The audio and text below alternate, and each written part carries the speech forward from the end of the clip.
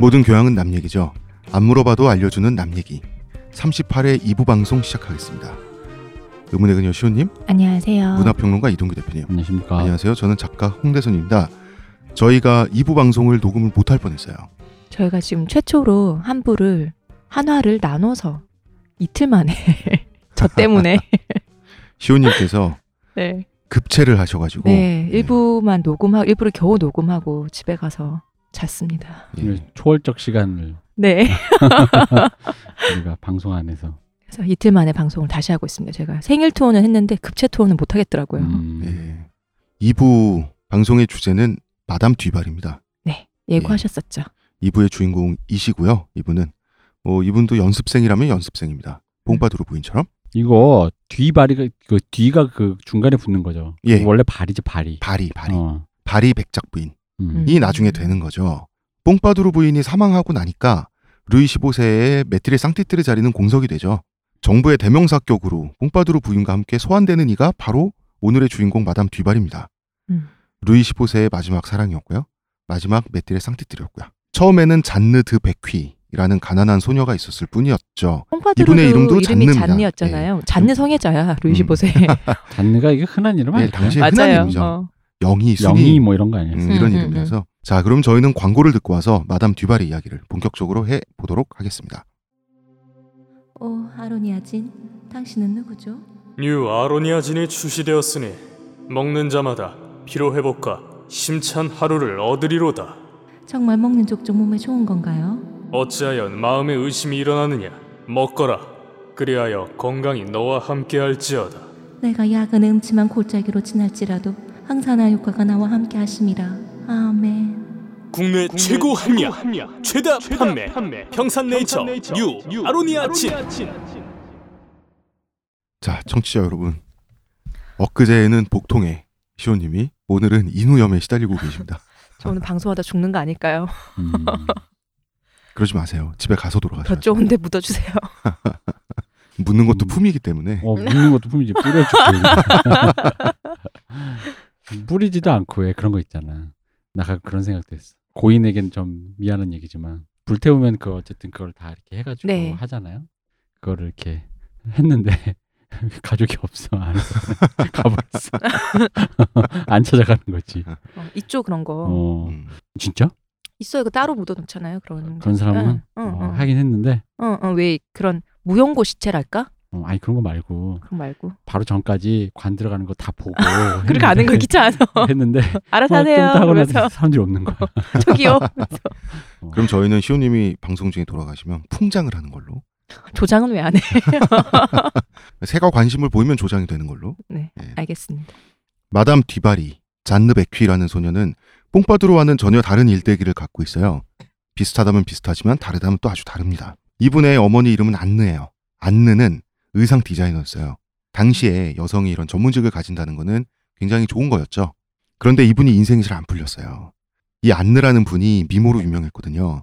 업계 자체가 워낙 자유분방한 업계였어요. 당시에도 그럼 지금도 뭐 자유분방하다는 거예요? 자유분방하다는 게 나쁜 뜻인가요? 제가 보기에는 편견이 담긴 얘기. 제일 자유분방한 사람이 홍 작가님이세요. 내가 뭐가 자유분방해? 작가계가 이런 거구나. 내가 저는 보수적인 사람입니다. 해시태그 홍 작가 내 해야겠어. 홍 작가 내로 해야 돼. 내로. 당시에 의상 디자이너, 의류샵 같은 곳 있죠. 네. 이런 곳은 남녀 관계가 굉장히 많이 이루어졌어요. 현장에서 미용실도 그렇고요, 모자 가게라든지 관련 그 업계가 그랬습니다. 특히나 프랑스 파리에선 더 심했죠. 남자 관계가 이분도 단순하진 않았어요. 그러다가 사생아로 딸을 낳게 되는데 이 딸이 바로 훗날 마담 뒤바리가 되는 오늘의 주인공입니다. 그런데 문제는 아버지였어요.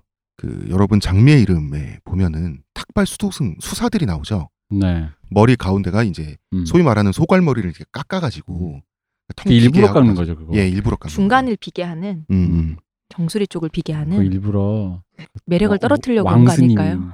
우리를 지금 주지스님 같은 그런 왕 신부님이나 그런 추기경님이 분명히 탈모에 시달리는데 다 똑같이 만들어 놓으려고. 그치. 수사들은 다. 그 예전에 전두환 대통령이 아들 어느 학교에 간지 안 알리려고 교복 다 없앴던 거 있잖아요. 그것처럼 본인의 탈모를 알리지 않기 위해서 모두를 다 머리를 깎게 하는. 왜냐면 탁발도 아니고 이 되게 기괴한 모양새로 깎게 하잖아요. 그거 웃기잖아 그거. 소갈머리를 깎는 그거. 몸의 건강을 위해서 그런 거 아닐까요? 정수리 열이 많이 나가고 하니까. 아니, 잘 나가라고. 저도 그 이유까지는 모르겠습니다. 아무튼 탁발솥은 그러니까 수사였어요. 두 모녀를 책임지기가 애매한 위치죠. 그러니까 물론 아버지가 그 사람이라고 장담할 수는 없지만 아마도 당시 사람들이 애 아버지가 그 사람이겠거니 하는 바로 그 사람이 수사였어요. 수사가 뭐 딱히 경제력이나 이런 게 없잖아요. 그리고 자기 사생활을 지원할 수도 없죠. 남들 보는 눈이 있고 하다 보니까 그냥 이 두 모녀가 버려지게 됩니다. 미혼모가 된 거예요. 안느는. 소위 말하는 경력 단절 비슷한 걸 겪어요. 당시에 그 미용실에서 일한다, 의상실에서 일한다 그러면 보통 유럽에서는 자기가 일하는 직장에서 살죠. 그리고 뭐 손님 와서 치수 재고 막 이래야 되는데 뭐 배가 부풀어 있다거나 아이 뭐 칭얼대고 있고 젖을 먹이고 이게 안 되는 거예요. 그래서 쫓겨나다시피 거리를 떠돌게 되죠. 진짜 거리를 떠돈다고요? 그렇습니다. 이제 직업을 구해보고자 하는데 직업이 안 구해지는 거죠. 예, 그래서 원래 살던 데에서 파리로 이사를 하는 와중에 그러니까 내가 착각했다. 이 사람의 의상실이 파리에는 없었던 거예요. 일하던. 파리로 이사를 하는 와중에 운 좋게 안느가 자기 지인을 만나게 돼요. 원래 이분은 안느의 의상실 고객이었어요. 한마디로 꽤 돈이 있었단 얘기죠. 그럼 뭐 의상 꽤 좀 고급스러운 그런 걸로 일했나 보네요. 그렇죠. 보통 고급 옷이 아닌 그냥 옷은 집에서 지어 입죠. 옛날 우리나라처럼. 아니면 뭐 중고 거래를 한다던가 그랬지 않을까요? 이분은 귀족은 아니었어요. 말하자면 부르주아죠. 우리 지난 1부 방송에서도 부르주아들이 등장을 했었는데 그런데 안느가 예쁘고 이러니까 이 남자가 안느를 평소에 좋아했었던 걸로 보여요. 그런데 이 남자는 따로 자기 정부가 있었어요. 좀 천박하게 우리나라 옛날식으로 말하면 일종의 첩지를 했던 거죠. 이분은 이탈리아 출신 여성이었는데요. 이탈리아 출신 여성이 사는 집을 따로 차려주고 두 집 살림을 했었어요. 부르주아 맞네요. 예, 이탈리아 정부와 살림하는 집에 하녀로 안느를 취직시켜줘요. 안느는 먹고 살게 해준 남자의 정부를 위해서 요리도 하고 청소도 하고 그렇지만 따로 이 남자가 부르주아 남성이 원할 때면 동침도 하게 되는 거죠. 무슨 카피가 저희 무슨 AV 표지에 나온 카피 같이 말이에요. 그랬나요? 그잖아. 이 무슨 AV 표지에 나오는 카피 같잖아. 저는 AV를 보지 않아서 잘 모르겠습니다. 그래요? 예. 그러시구나. 네. 부르주아의 특징은 당시에는 졸부라는 거죠.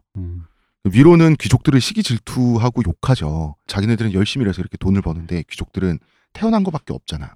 하지만 부르주아의 특징은 또 귀족들을 따라하는 거죠. 무엇을 따라하냐 하면 바로 여러 명의 여성과 연애하는 거예요. 그런데 귀족들은 귀족들은 뭐 저희가 여러 번 얘기를 했지만 갈랑트리라고 해서 지난 27화 방송에서 얘기를 했었는데 갈랑트리란 건 나름의 격식을 갖추고 밀당을 하는 방식을 갈랑트리라고 하죠. 그렇죠. 이런 밀당 연애를 하면서 여성들을 섭렵을 하게 되는데 부르주아는 그냥 돈이죠. 돈도 돈이에요. 좋다. 그냥 노골적으로 소위 말하는 첩지를 하는 거예요. 갈랑트리할 필요성을 못 느껴요. 그리고 그럴 시간도 없어요. 부르주아는 일을 하는 사람들이기 때문에. 그렇네요. 갈랑트리도 시간이 있어야 되니까. 시도 쓰고 앞에 가서 이렇게 뭐 이렇게 노래 불러주면 이렇게 하려고 또 해야 될 거 아니에요. 시간이 있어야 연마할 시간도 있을 거 아니에요. 그 부르주아는 대신 이제 악단을 불러서 돈으로 앞에서 내 대신 연주하게 하고 이런 거 아닐까요? 옳지 않은 것들이 자꾸 생각나는 그래서 우리의 주인공인 잔느는 3살 때 이탈리아 정부, 이 부르주아의 이탈리아 정부의 집에 들어가게 되는 거예요. 그런데 이 이탈리아 여인은 잔느를 매우 예뻐했어요. 이 아이 자체가 귀여운 데다가 부침성이 많았대요. 애가 잘 미운 애가 앵겼나 아니었던 보죠. 거야. 뭐 그랬을 수도 있고. 그래서 교육도 시켜주고 잘 대해줬다 그래요. 문제는 이 집에서 15살까지 자라게 되는데 15살이 되자 우리의 그 부르주아 아재는 잔느와도 자고 싶죠. 그지. 그러니까 이게 내가 일부에서 얘기했던 그 세리가 얘 될성 부른데 키워보자. 그 사람이 되게 냉정한 사람인 거야. 그렇죠. 나의 어떤 걸로 만들지 아니하고. 보통은 이게 적어도 이런 게 정상이라고 말하기 좀 힘들지만 보통은 이게 수순이지. 이게 루트죠. 수순이지 이게. 자기 정부하고도 당연히 동침을 하고 정부가 사는 집에 하녀와도 동침을 하는데 그 하녀의 딸도 건드리겠다라고 해버리면 이탈리아 정부는 그 꼴은 못 보죠. 어쨌든 자기가 사는 집에서. 보면은 어쨌든 그 세리가 정말 권력력이 대단하다. 그러니까 그 사람이 이걸 이용해서 어쨌든 간에 그 사람이 상상력의 스케일이 더 큰 거죠. 그 정도는 참을 수 있다. 대단한데 진짜. 이 이탈리아 정부 아주머니는 그 꼴은 못 보겠다고 그렇게 예뻐던 잔느를 시기 질투하게 되죠. 15살이 되니까 또 얼마나 예뻤겠어요. 그치. 훗날 전설적인 미녀가 되는데 15살. 두 모녀를 쫓아내버립니다. 하나만 쫓아낼 수는 없잖아요. 그래서 이 잔느의 엄마인 안느는 그래도 아직 미모가 좀 남아 있었어요. 그래서 이제는 뭐 그 직업적인 경제력이 없잖아요. 수단이 없다 보니까 결혼을 하긴 해야 되는데 결혼할 수는 있었어요. 그런데 귀족도 부르주아도 아닌 남자와 급하게 결혼을 할 수밖에 없었죠. 그래서 누추한 집에서 살게 되는데 문제는 이 15살, 16살의 잔느가 너무 예쁘게 자랐다는 거죠. 이 누추한 집에 새 남편이 가만둘 리가 없다는 거죠. 그죠. 이거는 근데 나 거기서 들었어. 제가 취미생활 중에 하나가 EBS 같은데 이렇게 무슨 부부 생활 뭐 이런 그런 프로 뭐 아이들 교육 뭐 이런 거 그런 거 보는 게 취미인데 근데 거기 보면은 새로 이렇게 재혼하시는 분들 중에 어머니가 딸을 이렇게 있는 이런 걱정 많이 하죠. 이런 걱정 많이 하시더라고. 실제로 일본에 이런 경우가 많대요. 그죠. 이거 많죠. 그래가지고 왜 특히나 그 약간 왜곡된 경우에는 엄마가 딸을 질투하는? 일본은 엄마를 딸이 미천 삼아. 재혼 상대를 근데 딸이 있는 것 자체가 내가 재혼할 수 있는 그거에 어떤 요소가 되는 거예요. 그거를 미천 삼아 이렇게 어택을. 일본에? 현대.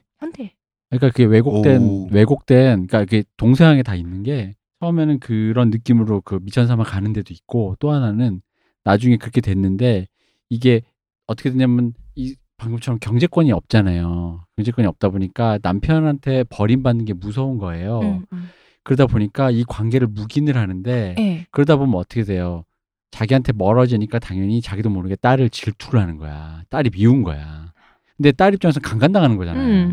그러다 보니까 이걸 잘 드러냈던 영화 중에 옛날 바브라 스트라이젠드가 주연했던 아마 피너츠였나 아마 그런 영화가 있었을 거예요. 정정합니다. 피너츠가 아니라 너츠입니다. 1987년작 영화입니다.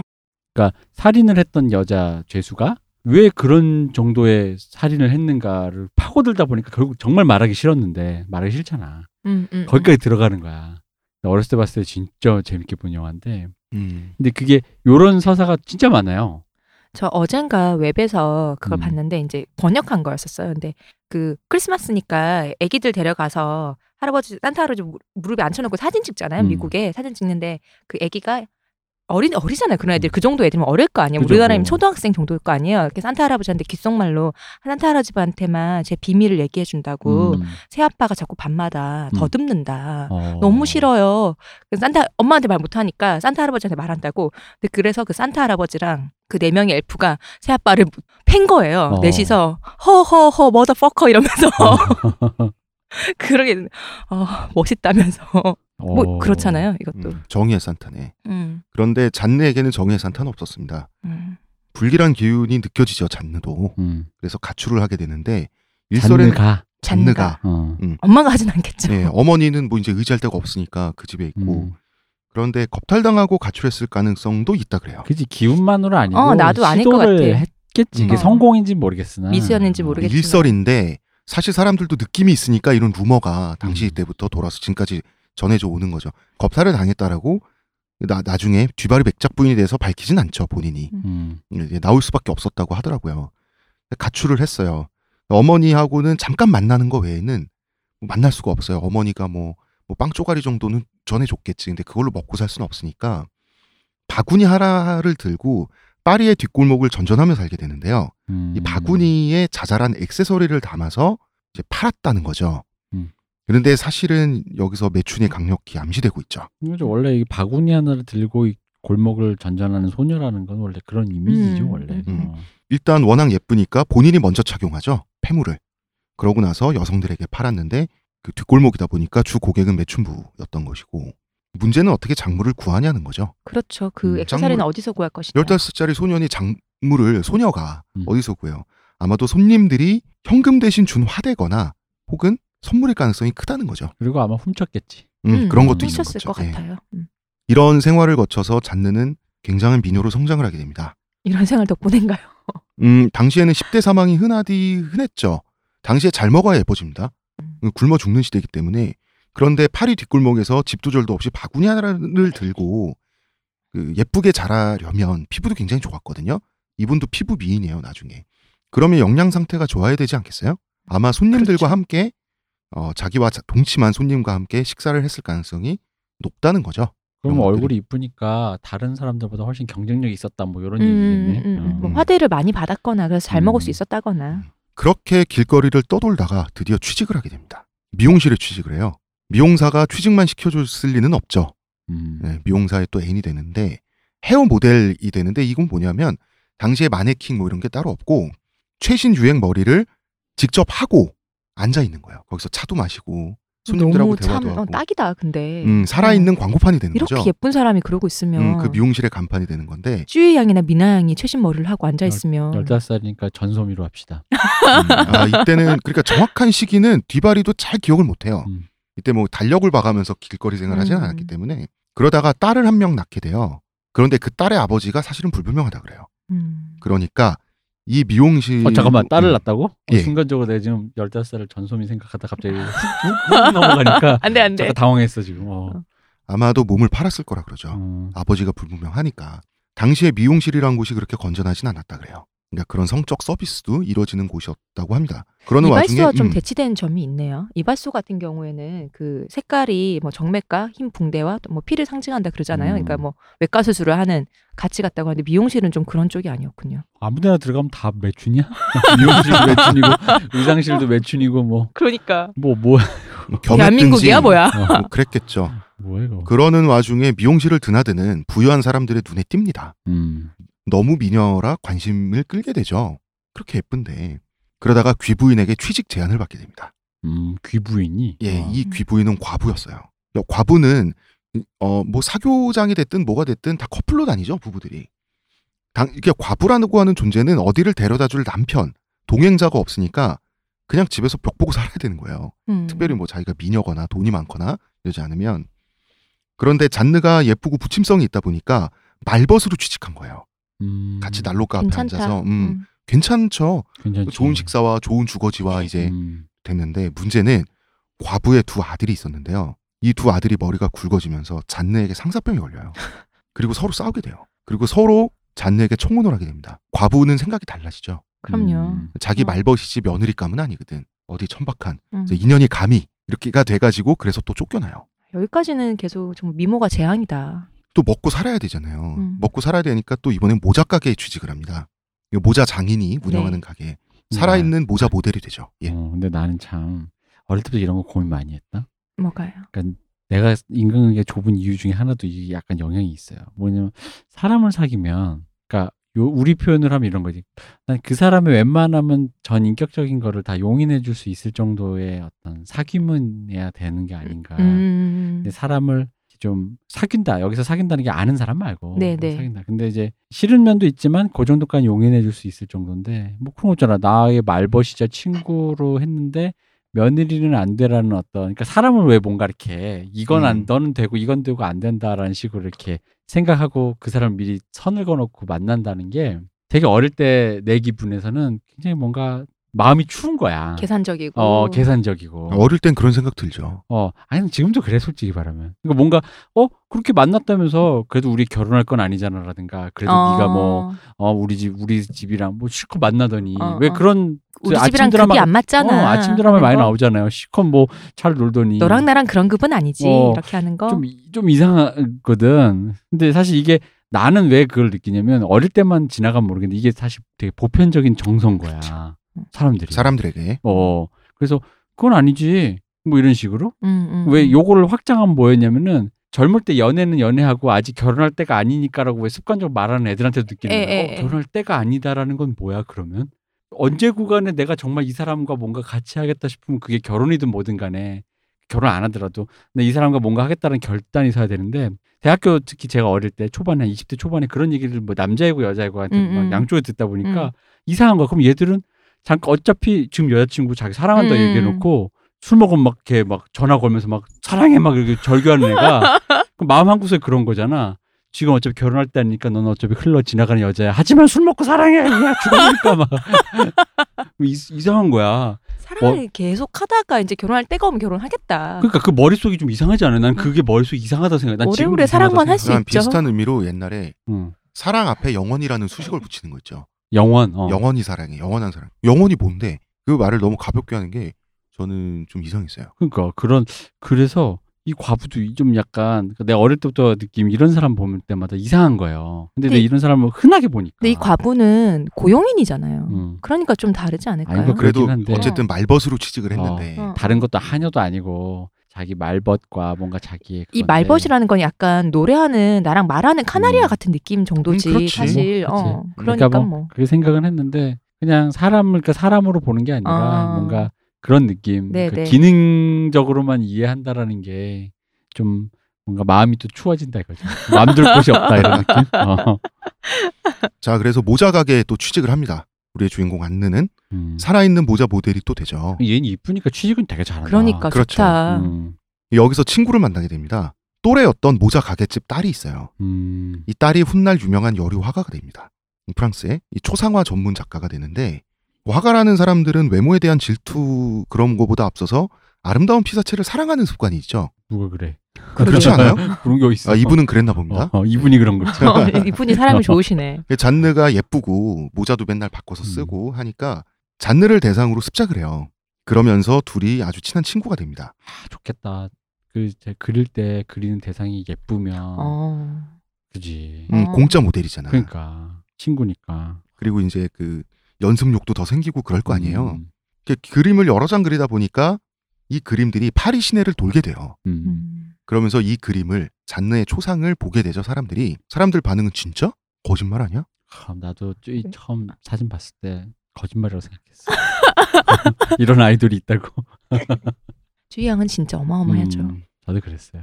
근데 이 당시 사람들 사진 요즘같이 미디어가 발달한 시대에 그림만 봤을 뿐이면 정말 예뻤다고 하니까 그런 소리 했을 것 같아요. 과장이 아니냐. 그러다가 드디어 장뒤바리. 뒤바리의 바로 그 뒤바리입니다. 네. 장뒤바리라는 백작이 초상화를 보고 잔느를 수소문하게 되죠. 그럼 이분이 드디어 우리 일부의 세리처럼 이분이 설계자인가요? 여기서는? 결국 그렇게 되죠. 이 사람은 당시 파리에서 가장 잘 나가는 포주였어요. 그리고 백작인데 그리고 로비스트였습니다. 그리고 매춘을 겸하는 카지노를 소유한 부자였습니다. 이 사람 딱 그 왕좌의 게임의 리틀 핑거네 캐릭터네. 그런 캐릭터예요. 제가 좋아하던 그 CSI 라스베가스에서 나오던 그 라스베가스에 어마어마한 큰 카지노를 소유하고 있는 그 부자들 있잖아요. 건물 그런 느낌이에요. 그러니까요. 이 사람은 악명 높은 장사꾼이었습니다. 그리고 능구렁이었죠. 그럴 수밖에 없겠죠. 이 사람 지금 하고 있는 일들이. 그렇겠죠. 잔느를 수소문해서 보게 돼요. 보자마자 반하기도 하고 한편으로는 물건이다 싶기도 해서 모자 가게에 돈을 주고 잔느를 사가요. 그리고 자기 거처에 잔느를 두죠. 일단은 애인으로 삼아서 이 사람은 기본적으로 장사꾼이고 포주기 때문에 할 거 다 합니다. 자기 욕정은 다르네요. 자기 욕정은 욕정대로 채우고 놀 건 놀아야지. 또 한편으로는 최고급 매춘부로 잔느를 훈련시켜요. 그리고 마드무아젤 랭이라는 이국적인 예명으로 탈바꿈시켜서 데뷔를 시켜요. 매춘부로. 왜 랭이에요? 랭은 원래 북유럽성이에요. 랑게라는 성을 프랑스어로 랭이라고 읽는데 금발에다가 푸른 눈이었어요. 잔느가. 그러다 보니까 북유럽 혈통인 것처럼 그러니까 귀족도 아니고 천출도 아니고 아예 그 설정을 외국으로 만들어버려서 신비감을 딱 줘버리는 거예요. 이국적인 느낌을.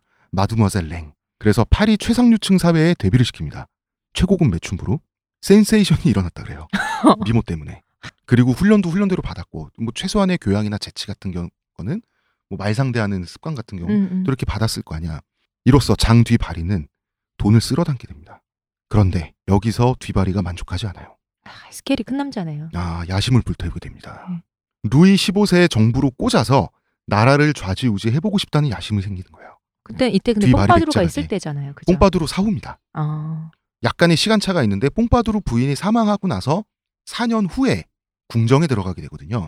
그 뒤바리 부인은. 그러니까 이 생각을 할 때는 아직 살아있을 때가 아닌가 하는 거죠. 죽었을 때입니다.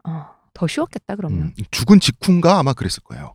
죽어가던가 뭐 이랬을 때였기 때문에 당연히 메티레상티트르 자리가 공석이 돼 있거나 될 거라고 하는 그 상황이었죠. 그럼 그 자리를 채워야지.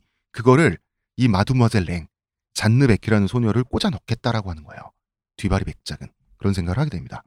자, 우리 뽕바두루 부인 얘기 잠깐만 더 하면 뽕바두루 부인은 모든 메티레상티트르의 이데아잖아. 이 사람 완성체예요. 그런데 단 한 가지 결함이 있었죠. 결함인지 약점인지 불감증이 있었잖아요. 그렇다면 뽕파두르 부인에게 없던 것을 극대화시켜서 침대에서만큼은 루이 15세를 완전히 녹여버리겠다. 그 판단한 거예요. 뒤바리 백작은. 그러니까 뽕파두르는 이때 뭐 사망한 직후거나 하여튼 이런 때였어요. 아니 그럼 잠깐만. 이 뽕파두르 부인의 불감증이란 게 사람들에게 공공연하게 알려진 상식이었단 말이야? 예. 어떻게 다 알았을까? 아니 다 알진 않았죠. 뒤바리는 알죠. 어떻게 알았을까? 그러니까 그런 뒷얘기가 흘러나온다고? 그렇죠. 그런 뒷얘기가 흘러나오는 곳의 사업주예요. 이 사람이. 그런 사업장의 주인이에요. 이 사람이. 그러니까 그 왕좌의 게임에 정말 핑거와 맞아 떨어지는 그런 인물이거든요. 루이 15세도 남자인 만큼 침대 위에서 뜨거운 여성에 대한 갈증이 있었을 거라고 예측을 했던 거죠. 그래서 결행한 일은 사실 좀 너무 야설 같아가지고 청취자분들께 말하기가 좀 뭐할 정도인데 뭐 성풍속사 아닙니까? 예, 그러니까 뭐 영화 간신 보신 분들은 좀 이게 무슨 말인지 아실 것 같은데. 간신 정말 재밌었지. 대표님 정말 좋아하셨어 그거. 나 진짜 그 영화 안 봤는데 안 봤다가 나중에 뭐 이런 뒤늦게 걸 보고 있어. 넷플릭스 초창기에 영화가 몇 편 없을 때 네네. 그걸 봤어요. 자막 읽기 귀찮아서 평도 안 좋고 그래가지고 안 봤던 영화거든. 근데 나의 어떤 파괴 심리를 모두 다 담은 것 같아. 간신히 연상되는 작전인데 마드무아젤 랭이라는 예명을 가지고 있었던 잔느의 고객 중에 리슐리웨 공작이라는 남봉꾼 한량이 있었어요. 이분은 그 리슐리 추기경과는 다른 사람이죠? 다른 사람입니다. 네. 삼총사의 그분이 아닙니다. 이때 이분은 이미 늙은 사람이었어요. 평생 미녀와 동침하는 게 낙이었고 섹스에 관한 한 모르는 게 없다는 그런 사람이었어요. 오, 이 사람 테크니션. 어마어마한데? 뒤바리와 리슐리에는 각자의 목적으로 뭉쳐서 합심을 하죠. 그러니까 누가 돈을 내고 받고 하는 거 없이 각자 욕먹으로 결탁을 해서 리슐리에를 잠자리 스승으로 잔느한테 붙이는 거예요. 그래서 잔느는 리슐리에와 최소 수백 번 이상의 관계를 맺으면서 혼나기도 하고 칭찬도 받아가면서. 아까 리슐리에 공자라는 사람 나이 드신 분 노인이라 그러지 않았어요? 그러게요. 죽는 거 아니야? 수백 번. 예.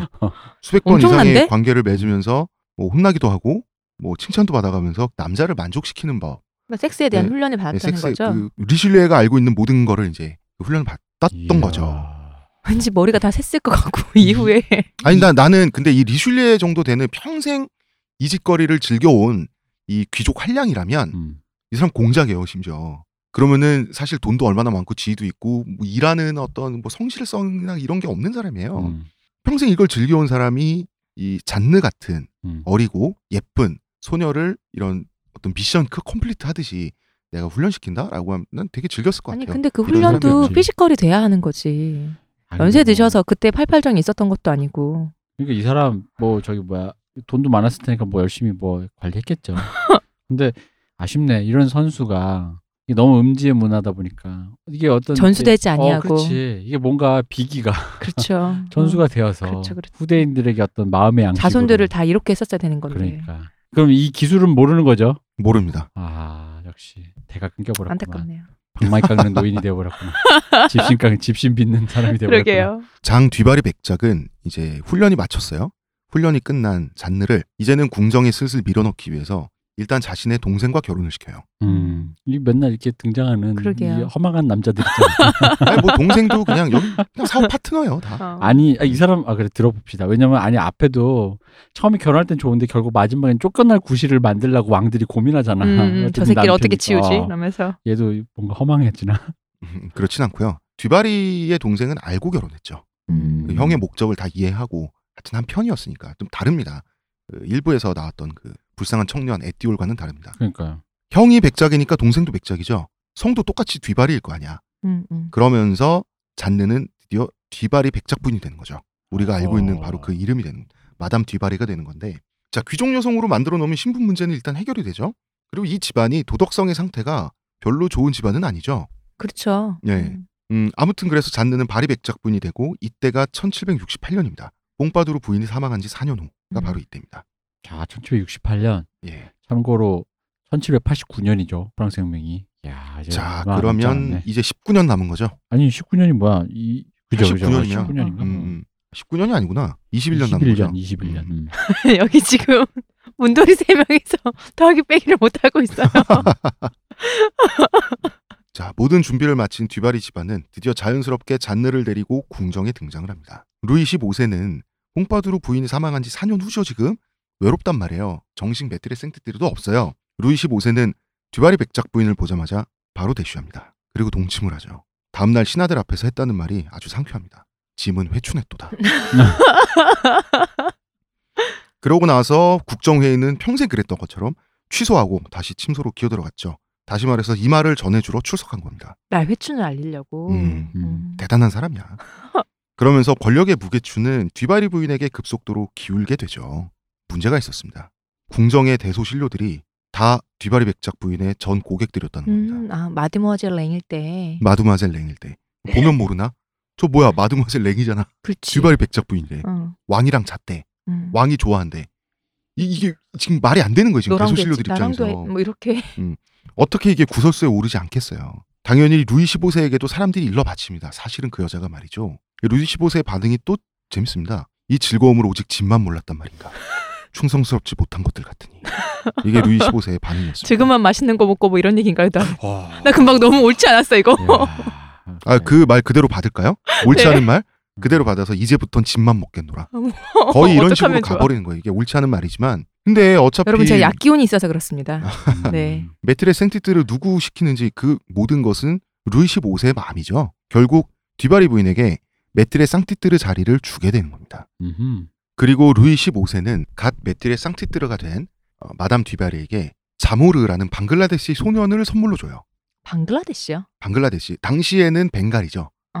벵갈. 무굴 제국 치하의 벵갈이라는 무굴 제국의 식민지 격인 벵갈이죠. 진짜 멀리서 왔다. 멀리서 왔죠. 이 자모르라는 소년은 11살 때 고향이 치타공입니다. 지금도 유명한 도시입니다.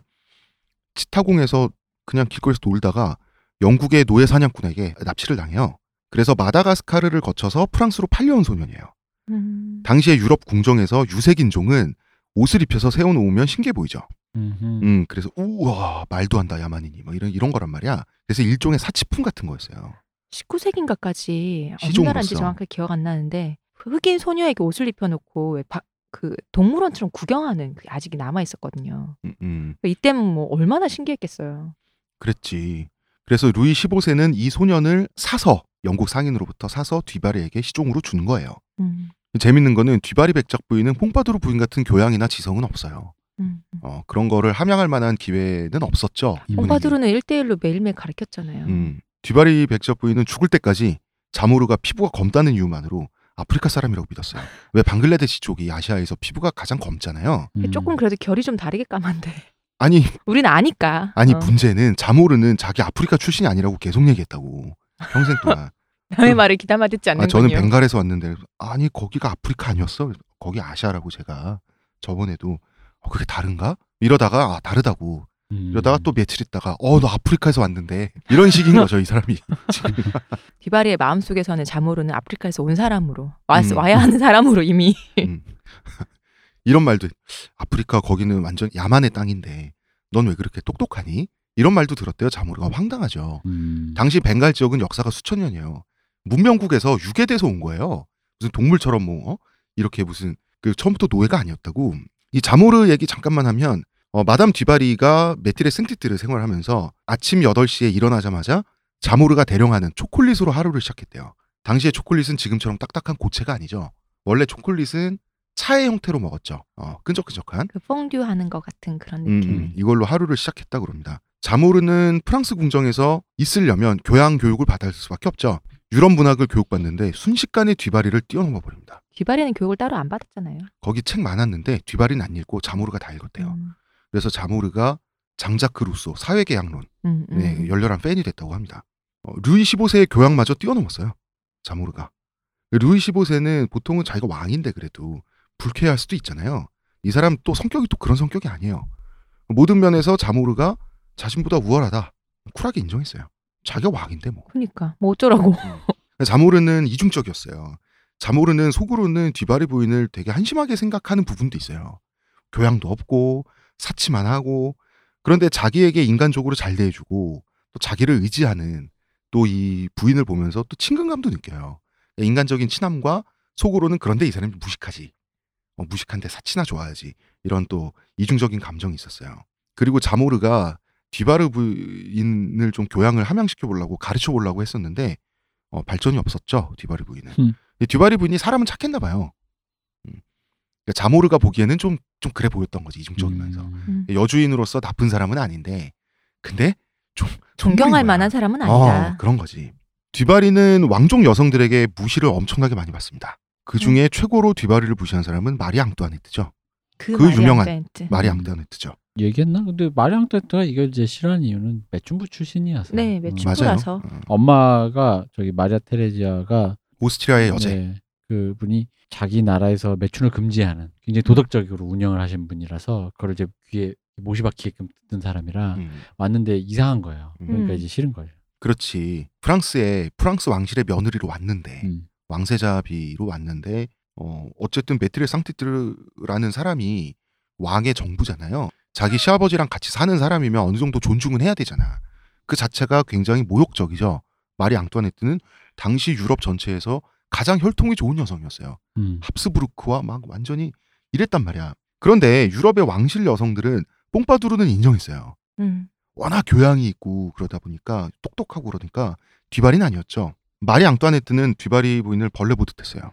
당시에 유럽 상류사의 뭐라 그러죠? 이거 예법이라 그러나? 예법을 보면 신분이 더 높은 사람이 말을 걸지 않은 상태에서 아랫사람이 먼저 말을 걸 수는 없어요. 이게 우리나라도 원래 그럴걸요? 뭐 그런 게 다 있는. 근데 앙뚜아네트는 학렬은 한 학렬 아래지만 자기 시아버지의 여자기 때문에 메티레상티트르가 어쨌든 자기가 가장 신분이 높죠. 그렇죠. 궁정의 여자들 중에 가장 높죠. 궁정 여자들 중에 제일 높지. 앙뚜아네트는 공주들하고 합심을 해가지고 프랑스 공주들이죠. 듀바리를 투명인간으로 만들어요. 먼저 말을 안 걸어주면 저 사람은 아무것도 대화를 못하는 거예요. 심지어 방금 말씀하신 오스트리아 마리아 테레지아 여제도 자기 엄마죠. 편지를 써가지고 딸한테 잘하고 있다고 격려를 보내줬어요. 그렇죠. 본인이 누군지 어디서 왔는지 알게 해줘야죠. 이런 일도 있었습니다. 듀바리가 쇠자빈에게 마리 앙뚜아네트에게 처음 인사를 드리는 자리에서 왜 유럽에 그런 인사법 있잖아요. 먼저 몸을 숙여서 인사를 하고 있으면 인사받는 사람이 일어나도 좋다고 해야지 일어날 수 있잖아요. 쉬어 이거. 근데 우리는 아예 땅에 몸을 깔고 절하는데 유럽은 이렇게 약간 버티기 힘든 자세에서 이렇게 숙였다가 다시 쓱 올라와야 되잖아. 이 자리에서 쓰러지거나 실수한다는 건 있을 수 없죠. 무례기도 하고 망신이기도 한데 이때 듀바리가 착용했던 의상이 다 합치면 수십 킬로그램이었다 그래요. 바들바들 떨리죠. 인사 한 번만 하는데도. 그럼 일어나라고 해줘야 되는데 앙투아네트가 느긋이 감상한 거예요. 끝까지. 이제 루이 15세가 일어나도 좋소라고 대신 말해줬다고 하는데 그러면 듀바리 입장에서 이 문제를 해결해야 될 거 아니에요. 울며불며 나 죽어버린다고 루이 15세에게 하소연을 했던 거죠. 루이는 앙투아네트를 직접 혼내는 게 또 미안해요. 이 사람 성격상. 그래서 며느리를 직접 혼내면 이 사람 별명이 친의 왕이잖아요. 내가 직접 말하면 나 싫어하면 어떡해. 오스트리아 대사를 소환해서 하는 거예요. 일을 크게 만드는 거 아니에요? 이거는? 일이 커집니다. 원래 모든 일이 직접 얘기를 안 하고 돌려서 우회로를 파는 순간 일이 커진 거예요. 원래. 모든 일이 그래요. 그래서 이게 국제 문제로 비화가 됩니다. 프랑스에 있던 주 프랑스 오스트리아 대사는 마리아 테레지아 여제에게 급보를 날리게 되죠. 오스트리아 여제는 프랑스와의 동맹을 놓칠 수 없는 상황이었어 당시에. 그래서 편지를 통해서 딸한테 마리 앙뚜아네트한테 네가 한수만 접으라고 달래요. 외교 문제가 되었다. 그래서 베르사유 궁전 신년 행사에서 드디어 듀바리에게 첫 마디를 날리게 돼요. 앙투아네트가. 이게 그 유명한 대사입니다. 베르사유의 장미라는 만화에도 나오고요. 오늘 베르사유에는 사람이 참 많네요. 유명한 역사적인 문장입니다. 다시 말하면 불은 참 뜨겁네요. 이 소금의 맛은 짜군요 정도의 뜻이거든요. 말을 먼저 걸어야 되니까. 아무 의미 없는 말을 하는 거죠. 당연히 바글바글하지. 궁궐에서 신년 행사를 하고 있는데. 듀바리 부인은 그러면은 왕실 멤버들에게 인기가 없었다는 얘기죠? 그렇죠. 민중들에게도 인기가 없었어요. 그야말로 최악이었습니다. 구관이 명관이란 말이 있죠. 마담 뽕파두르를 원래 욕했다고 프랑스 시민들이. 이제는 뽕파두르를 그리워하게 된 거예요. 그렇죠. 우리도 노무현 대통령 살아계실 때 마지막 말기에 이게 다 노무현 때문이다. 그렇죠. 이게 유행했었는데. 맞아. 뽕파두르는 문화진흥도 하고 백과사전도 지지했고 그리고 나름 빈민들도 살폈어요. 가서 왜 그런 거 하는 거 있잖아요. 수녀들 끼고 가가지고 빈민굴에 가가지고 동선 나눠주고 네네. 예, 이런 것도 했다고 나름 정치를 했는데 그런 교양을 함양받을 기회가 전혀 없었죠. 듀바리 부인은. 그러니까 사치하고 몸에 보석 걸고 재산 모으고 이런 거 외에는 딱히 뭘 해야 할지 사실 몰랐다고 봐야 돼요. 뭘 모르는 거지 뭐. 그러니까 경제관념도 사실 좀 없었어요. 루이 15세에게 월 30만 리브르를 연금으로 받았어요. 그런데도 언제나 빚을 지고 있었어요. 그걸 다 쓰고 30만이 또 썼어요. 얼마예요? 이게? 당시 프랑스군 일반 보병의 하루 일당이 10수. 수. 영어로는 솔이라고도 합니다. 네. 20수가 1리브르예요. 그럼 매일 일당을 받는다고 해봐야 월 수입이 15리브르. 어느 정도 먹고 살만한 가장이나 뭐 숙련된 장인 같은 경우는 뭐 20리브르, 30리브르, 40리브르 막 이랬을 거 아니에요. 30만 리브르를 받았다면서요. 예, 요즘으로 치면 한 달에 100억 원씩을 그냥 쓴 거예요. 다. 이 돈을 다 쓰고 또 그만큼의 빚을 또 남겼어요. 근데 한 달에 100억 있으면 다 쓸 수 있을까? 이분이 그게 아니라 이분이 뇌가 청순하신 분이니까 주변에서 그렇게 사기를 쳤겠지. 뭐 하나, 사실 하나, 보석 하나 주면서도 500원짜리 1000만 원을 팔고 이런 그치, 식으로. 그랬겠지. 그게 컸을 거라고는 봐. 그게 컸고요. 그리고 안느, 자기 어머니 있죠. 네. 고생하던 어머니를 좀 호강을 시켜드렸죠. 어머니도 호강을 시켜드리고 하여튼 그랬습니다. 대소신료들에게도 인기가 최악이었습니다. 적어도 루이 15세는 말이죠. 뽕파두르가 살아있을 때는 자기는 놀아도 뽕파두르에게 국정을 맡기긴 했다고요. 그대가 다 알아서 하시오라는 말은 했다고. 지금은 뽕파두르 부인이 죽었다고 왕이 다시 일하겠어요? 이런 사람이 아니라고요. 루이 15세는 왕도 놀아요. 정부도 놀아요. 나라는 멈추죠. 국가가 완전히 마비되어 있는 상태가 돼버리는 거예요. 뒤바리 집안, 원래 이 사람 그 잔느를 소녀 잔느였던 시절에 인신매매하듯이 사가서 섹스 훈련시키고 했던 이 뒤바리 집안, 그리고 이 스승 있죠. 잠자리 스승 리슐리의 공작. 이 사람들은 말이죠. 해먹는 거에만 관심이 있었어요. 나라를 어느 정도 굴려가면서 해먹는다는 개념이 없었어요. 마치 전 정권과 지금 정권에 약간 뭐가 스쳐 지나갑니다. 대소신료들의 입장은 이런 거예요. 당신들이 제발 해먹으려면 나라를 방치하지 말고 굴려가면서 해먹으라는 게 대소신료들의 입장이었던 거예요. 우리도 그런 얘기 하잖아요. 세금 내고 하려면 좀 살게 좀 해줘야 너네가 우리를 계속 세금을 빼먹지. 이런 식으로 하면은 못 살아 얘들아. 루이 14세기 루이 15세가 23억 리브르에 당하는 23억입니다. 이건 또 30만 리브르하고는 또 다른 차원의 돈이죠. 네. 23억 리브르에 달하는 국가부채를 안고 왕이 됐는데 이 상태에서 평생 파업을 했지만 뽕파두르 부인이 그나마 프랑스라는 체제를 유지는 시켰잖아요. 이제 뭐 그 뒤바리가 뭘 해. 이때 이미 프랑스는 운명을 다 해가고 있었던 거죠. 그러다가 1774년 드디어 루이 15세가 천수를 누리고 사망합니다. 천수까지 누리셨어. 어쨌든 이 사람은 진짜 좋게 갔네. 좋게 살다가. 본인은 좋게 갔습니다. 후대가 문제지. 죽기 전에 고해성사를 해야 되잖아요. 왕실에 보면 왕실 전담 사제가 있죠. 네. 집전을 거부하는 사태가 일어납니다. 안 받아주겠다. 고해성사 안 받아주겠다. 이만큼 그냥 뒤져라 이 새끼야. 그러면 고해성사를 안 해주면 어떡하냐. 루이 15세가 이제 울먹거리니까 고해성사를 받아주는 조건이 있었죠. 마담 뒤바리를 제발 쫓아내라. 이만큼 인기가 나빴습니다. 그래서 고해성사는 받아야겠으니 마담 뒤바리를 쫓아냅니다. 궁에서. 그리고 고해성사를 받죠. 고해성사를 받자마자 다시 불러올 것을 명령합니다. 마지막으로 얼굴은 보고 죽겠다고. 어떤 신하도 명령을 들어주지 않았습니다. 그래서 루이 15세는 혼자 죽죠. 조금은 쓸쓸했네요. 천수는 누렸더라도. 근데 이게 또 그렇게 생각을 해야 돼요. 왜냐면은 고해성사하는 조건이라는 게 사제가 저 뒤바리를 보내라는 건 단순히 그 얘기인 거죠. 사제 얘기만은 아니잖아요. 그러니까 이게 종교적 관점에서 보자면 네. 고해라는 게 뭐예요? 고해성사가 자기 여태까지 그날 그 고해성사 하는 순간까지 지은 죄를 고백하고 이제 그 죄를 없애주는 거란 말이에요. 네네. 근데 이제 여기서 얘기하는 그 사제가 아마 예상컨대 저런 매춘부를 들여서 이렇게 사치나 일삼고 그런 것 자체가 죄악이니 저 사람을 멀리해라. 근데 만약에 고해성사를 했는데 그 죽는 순간에라도 멀리하시오. 그렇지. 근데 그녀를 또 들이면 그럼 어제 고해성사가 무효가 되잖아. 다시 또 죄 져버린 거잖아요. 본인은 그걸 죄 목록에 포함시켜서 그러므로 없애라. 그래서 고해 이제 그럼 죄를 사했노라 했는데 자 이제 죄 사했으니까 다시 불러 하면은 다시 죄를 짓게 되니까 아마도 대소신료들 생각에는 고해성사라는 게 이게 죽기 전에 마지막 하는 또 네. 그걸 또 이름이 따로 있어요. 근데 거기서 아마 그걸 걱정해서 그럴 거예요. 아마 죽기 직전에 또 그러면은 다시 죄를 짓게 하지 못하니까 원점이 할 수가 없어서 아마 그랬을 거라는 거죠. 하지만 루이 15세에게만 특별히 더 그랬죠. 이 루이 15세와 메티레상티트르의 마담 뒤바리 이 두 사람의 관계가 나라를 망치고 있다라고 하는 사람들의 어떤 원한이나 이런 것들이 있었다고 보여져요. 그리고 지금 죽는 왕이잖아요. 이미 또 세자가 있잖아요. 그러면은 다 권력이 거의 넘어갔다고 봐야 되잖아요. 그렇기도 하지만 어느 정도였냐면 루이 15세의 장례 행렬이 축제였대요. 예. 사람들이 기분이 좋아가지고 올레 하는 축제였대요. 거예요. 드디어 죽었구나.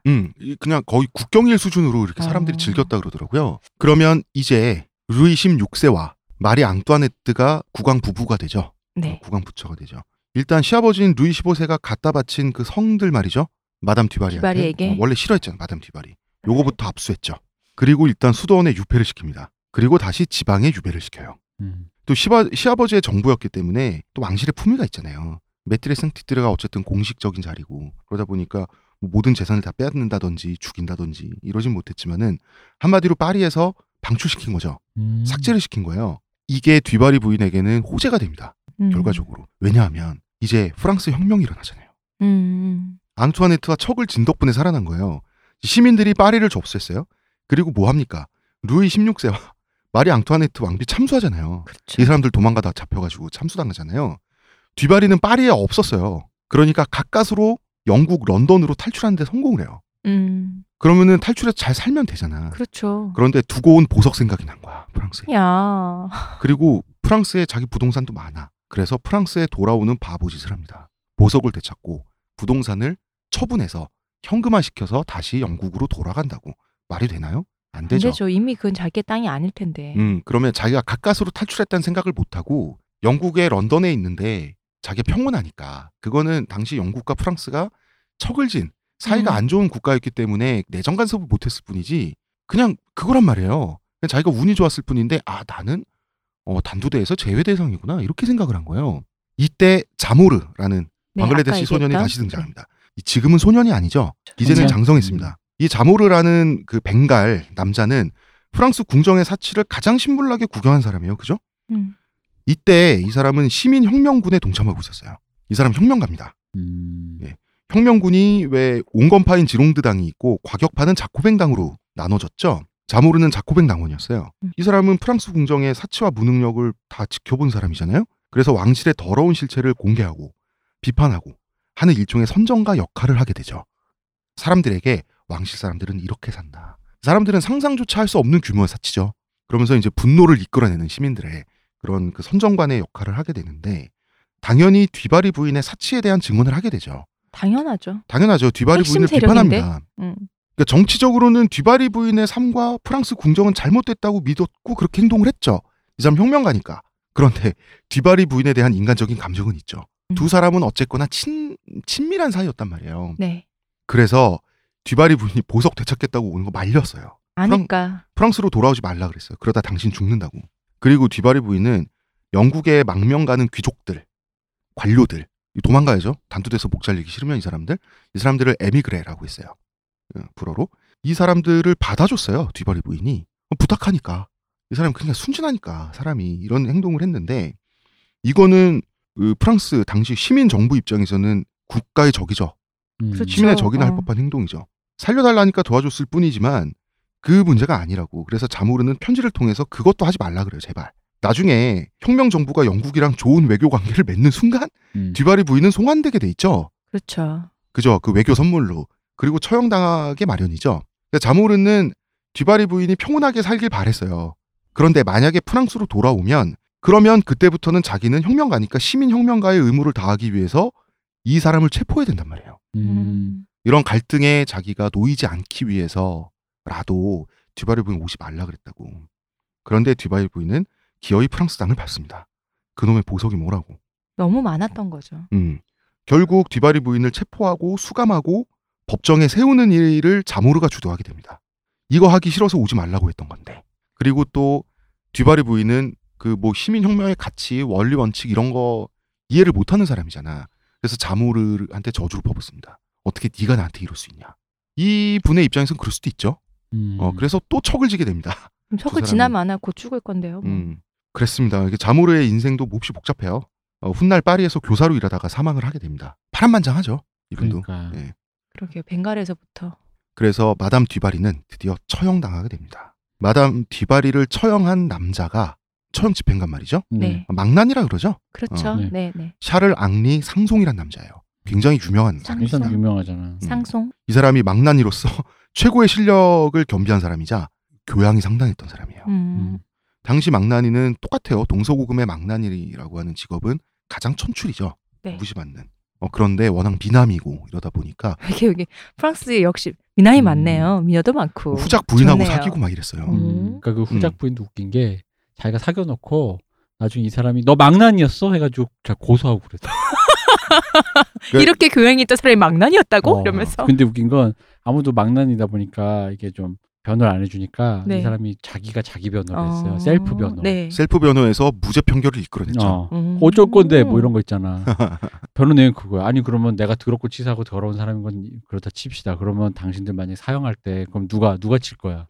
그러니까 그런 사람 누군가 해야 될 거 아니야. 뭐 본인이 하시겠어요? 이렇게 할 말 없잖아요. 그러니까 그 사실 그렇지 그 직업이 죄는 아니지 뭐 그런 거 있잖아. 그래가지고 그리고 이 집안이 망나니는 아무래도 기피 직업이니까 대대로 원래 이렇게 망나니를 해온 우리 집인데 백정도 다 대대로 하는 것처럼 이 사람이 워낙 미남인데다가 교양이 있고 그러다 보니까 사람들 잘 모르고 제가 알기로 이게 뒤바리 부인이었나요? 뒤바리 부인의 고객이기도 했었을걸요 아마? 아마 그랬던 걸로 알고 있어요. 마드모아젤 랭일 때. 랭일 때 아마. 돈도 많았어요. 이 상송이 성이잖아요. 상송이란 집안이 상송이 무슨 뜻이냐면 비명 없다는 뜻이에요. 피형자에게 고통을 주지 않고 단칼에 끝내는 그런 기술에 대한 자부심이 있는 성이에요. 비명조차 지르지 않고 그럴 시간조차 주지 않겠다. 깨끗하게 죽이겠다. 처형당하는 사람을 모욕하지 않고 품위를 지켜주면서 단칼에 고통 없이 보내주는 실력으로 또 유명했던 사람이고 이 사람 별명이 무슈드 파리. 무슈드 파리. 네, 미스터 파리. 파리 아저씨라는 뜻이죠. 파리의 마스코트였어요. 그리고 파리의 그 프랑스 거의 전체의 망나니들의 수장이었어요.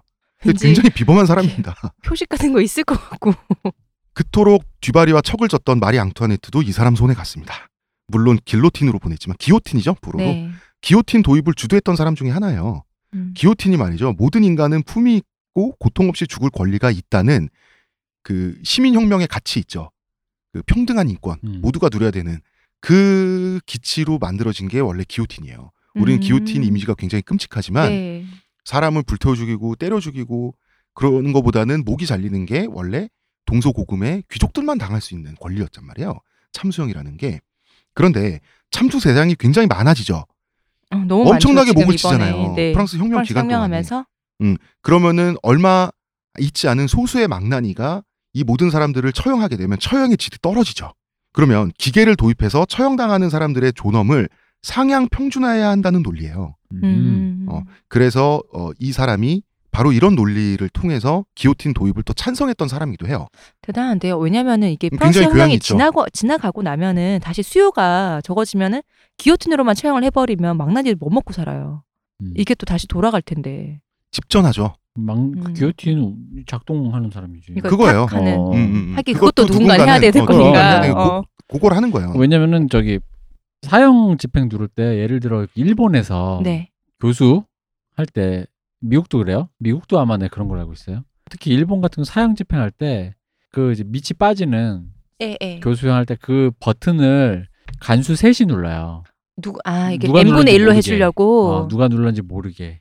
그래서 그 방식들을 이렇게 그 사람들의 인권도 그게 있거든요. 그러니까 이걸 그렇죠. 사실 그 작동하는 게 이게 기계로 한다 그래서 누가 선뜻 나서서 하지 않아요. 그 자체도 어이쿠라는 살인이라니까. 그러니까 그 당연히 이 망나니도 그 자기가 직접 목을 안 치더라도 결국 그걸 누르는 사람으로서 그 일을 하는 사람이 되겠죠. 그 끈을 놓는 사람이니까.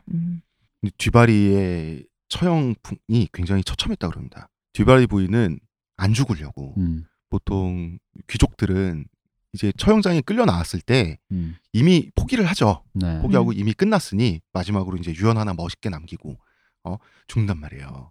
그 유언 남길 때 그 자기를 목을 치는 시민들을 보통은 품위 있게 비난했다고. 그대들의 행동을 나중에는 후회할 만한 교양을 언젠가는 그대들이 쌓기 바라고 뭐 이러면서 죽었다는 새끼가 죽으면서 내가 교양 없다고? 말로라도 복수해야지. 뒤바리 부인은 살려달라고 빌면서 형장이 등장을 해요. 제발 이러면서. 그리고 뒤바리 부인이 이제 루이 15세가 죽고 나서 폭식을 하면서 그 살이 엄청나게 쪘단 말이에요. 어릴 때는 그 미모는 잃었죠. 어릴 때는 길거리에서 잡초처럼 성장을 했죠. 나이 먹고 잘 먹고 이제 폭식하고 그래서 덩치가 커졌죠. 사람이 죽기 전에 나오는 괴력 같은 거 있죠. 살라고 몸부림치다 보니까 서형 집행인이 10몇 명이 달라붙어서 이 여자를 끌고 올라갔다 그러더라고요. 단두대에. 우리 사극에 나오는 장희빈 원래 그 사초에 보면은 문짝 뜯어서 몸을 이렇게 눌렀다고 하잖아요. 괴력이 발생해서. 그렇겠죠. 그리고 그렇게 날카롭게 끝없이 비명을 질렀다 그래요. 그래서 죽기 몇 초 전까지도 1분만, 2분만, 한마디만 더 할게요. 한마디만 더 할게요. 하면서 죽었다 그래요. 그래서 마지막 유언이 잠깐만요예요. 그래서 좀 안 됐습니다. 그러니까 마침내 뒤바리 부인의 목이 날아갔을 때 당시 모여있던 군중들이 악몽이 드디어. 끝난 느낌을 받았대요. 너무 처참해가지고. 두기봉 감독님 영화 중에서 그 뭐였지? 독전이라고 있어요. 독전. 네, 거기 주인공이 죽을 때 딱 요런 모습이에요. 저기 내가 한마디만 더 누구는 뭐 알지 않아? 너 알고 싶지 않아? 이렇게 얘기를 끊임없이 하거든요. 살려고. 근데 딱 이거네요, 진짜. 이게 그거 아니에요? 이렇게 좋은 날 담배 한 대 정도는 괜찮잖아. 담배 한 대 다 피고. 보루째 피고 있어 지금. 담배 때문에 사망하는 거 아니야? 술도 한 모금. 형님 담배로 가셨습니다. 짝으로 지금 보루랑. 언제 잠깐만 기다려봐. 담배 한 개 피자는 괜찮잖아. 하면서 계속 담배를 연달아 봐. 결국은 시민혁명이 어떠한 양상이고 어떤 정치적 움직임이었는지를 끝까지 이해를 못했기 때문에 네. 예, 이렇게 살려달라고 하면 살려줄 줄 알았던 거죠. 이렇게 해서 뒤바리 부인은 죽고요. 우리의 주인공들은 이렇게 다 사망을 했고 프랑스의 로코코는 갑자기 몰락하게 되죠. 시민혁명에 의해서. 네. 또 어차피 뭐 당시에 로코코니 바로크니 하는 것은 다 왕실이 주도하는 유행이니까 네. 양식이고 건축 양식이고 유행이다 보니까 뭐 끝나버리는 거지. 뭐 로코코에 대해 잠깐 말씀드리면은 그 사후의 평가 중에 지금 또 좀 다른 의미로 평가가 되긴 하는데 사실 맥락은 비슷해요. 단지 그걸 비난하거나 혹은 가치 있게 보느냐 이걸 차이지 맥락은 비슷해. 뭐냐면 이제 보통 학교에서 배우게 되면 그걸 어떻게 가르치면 타락의 예술이라. 왜 바로크가 장엄하고 근데 이게 너무 장엄하고 크게 하니까 좀 이렇게 아기자기하고 화려한. 근데 화려하려 하다 보니까 끝없이 사치를 하니까. 그러니까 장식성이 극대화되고 네. 그러니까 장식만 하고 장식과 사치를 위해서 예술의 미적 기능이 동원되다 보니까 여기에는 예술이 가지는 어떤 기능이 있잖아요. 그 미를 추구하기 위해서 그 예술가가 가져야 될 어떤 태도라든가 이런 게 거의 결여가 돼 있는 거예요. 그냥 아름다움 그 자체인 거예요. 화려하게 꾸미기만 한다. 그리고 색깔 자체가 이게 바로크는 좀 중후함이 있잖아요. 여러분 로코코라고 이제 한번 쳐보시면 구글에 보면은 바로크랑 색감이 다르죠. 색감이 흰 바탕에 은색, 금색, 핑크색 번쩍번쩍한 뭐 그런 식의 이제 화려한 꽃무늬, 리본. 아 우리나라의 그 기치 예식장 있죠. 그 결혼 공장 있잖아요. 아 뭐 그런 거 궁전같이 돼 있는 궁전같이 그 흰색에 그게 이제 로코코의 그 열화된 모방이죠. 그치? 표절이죠. 그러니까 사실 이런 거예요. 그러니까 예술가가 예를 들어 내가 좀 돈이 있는 집의 아들이야. 그래서 예술을 해. 그럼 나의 그림 속에는 예를 들어 이 시대에 사는 귀족이었다 치자고요. 내 아버지가. 그러면은 이 그림을 그리게 된 이 환경적 요건은 어쨌든 간에 시민들의 고혈이라는 그 어떤 개인의 그 어떤 그 뭐랄까 갈등 같은 게 그림에 녹아 있다는 거죠. 예술가들의 그림이란 건 대부분 그렇다는 거지. 근데 I don't care. 그게 뭐야? 난 정말 이쁠 거야. 그러니까 나의 공력이나 모든 게 그냥 예쁘고 즐거운 걸로만 들어가 있는 거예요. 그러니까 지금으로 치면 이런 거야.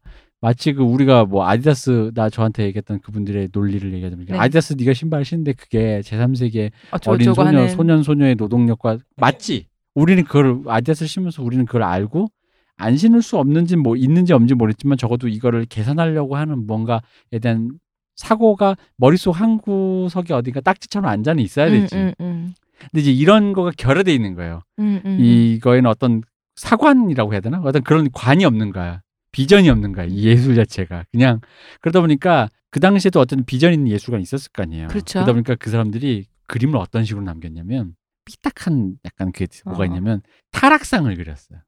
그래서 예를 들면 자기 첩을 그네를 태워주는데 그 자체는 되게 멋있어요. 어떤 첩을 자기 첩이긴 하지만 어쨌든 남자가 여자 그네를 밀어주는데 그네를 높이 올리고 거기에 치마가 날리면 그 치마 속을 보려는 그런 식으로 구도가 돼 있거나 그래서 약간 자기 어떤 그런 의식을 거기에 담긴 했어. 조금씩 비꼬아서.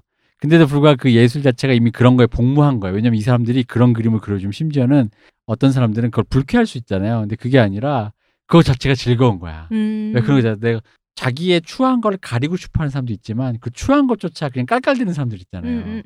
저거 봐라 이렇게 웃는 사람들. 그런 것들 정도로 타락상이 심했고 그런 식으로 이게 진행됐다 그러더라고. 동양에서는 건축에 있어서 로코코에 해당하는 게 원나라식이에요. 말하자면 게르, 텐트죠. 텐트에서 살던 몽골 유목민들이 중국을 정복하니까 번쩍번쩍해요. 멋있어요. 뭘 봐도. 이제는 건축물 안에 들어가서 살게 된 거예요. 한족의 그 가장 최고의 명인들이 만들어낸 건축물 안에. 그러면은 게르에는 없던 게 멋있어 보인단 말이에요. 그 중에 하나가 공포예요. 공포는 뭐냐면 그 기와지붕이 있고 그 밑에 기둥이 기와지붕을 떠받치고 있는데 기둥에 바로 기와지붕이 올라가 있지 않죠. 기둥과 기와지붕, 무거운 기와지붕을 지탱하기 위해서 힘을 배분하기 위해서 이렇게 깔때기형으로 기둥에 그 구조물을 공포라 그래요. 이 공포가 이 구조물에 장식을 하게 됩니다. 당연히. 공포가 멋있어 보이는 거예요. 원나라 귀족들은. 그래서 한족 장인들한테 이런 명령을 내립니다. 저 공포 저 더블 트리플로 2단 3단으로 한번 해봐. 공포가 무거워서 지붕이 떨어지는 거 아니에요? 아니 그렇진 그러면? 않죠. 근데 이게 건축학적인 대표님, 건축학적인 그 수학적 미는 파괴하는 거 아닌가요? 그렇잖아요. 딱 필요한 만큼의 구조물이 있고 그 남는 자리에 장식을 하는 게 바로크적인 거라면 이거는 그게 멋있어 보인다는 이유만으로 불필요한 건축적 구조물을 더 첨부한다는 개념이에요. 근데 그렇다고 해도 힘은 똑같이 받아요.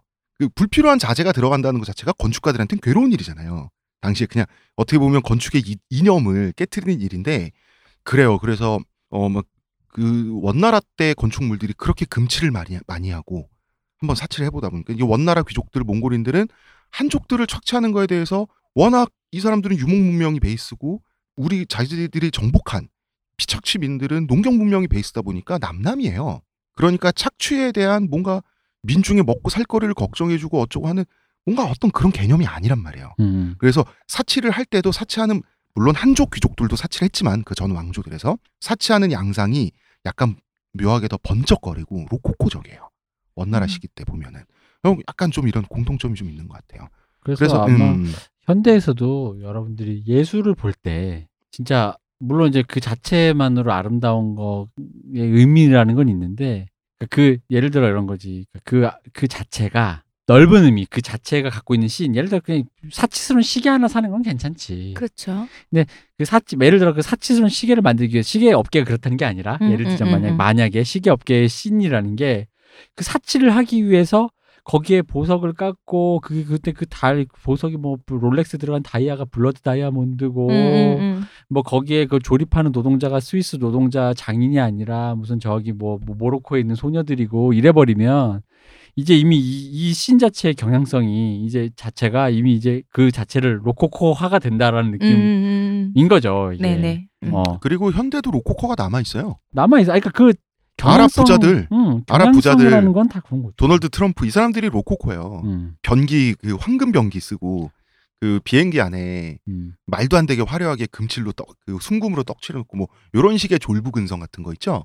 그런 거가 어떻게 보면 로코코적이죠. 그러니까 이게 것도. 약간 자본주의적인 그러니까 부의 축적에 관련된 문제랑 결부되니까. 그러니까 저는 예를 들어 조심스럽지만 좀 패션 업계 같은 거. 네. 그러니까 패션 자체가 그 자체 미를 추구하는 것 자체는 상관이 없는데 그 미를 추구해서 남는 것이 무엇이냐면 어떤 부가가치. 그 부가가치는 브랜드 네임이죠.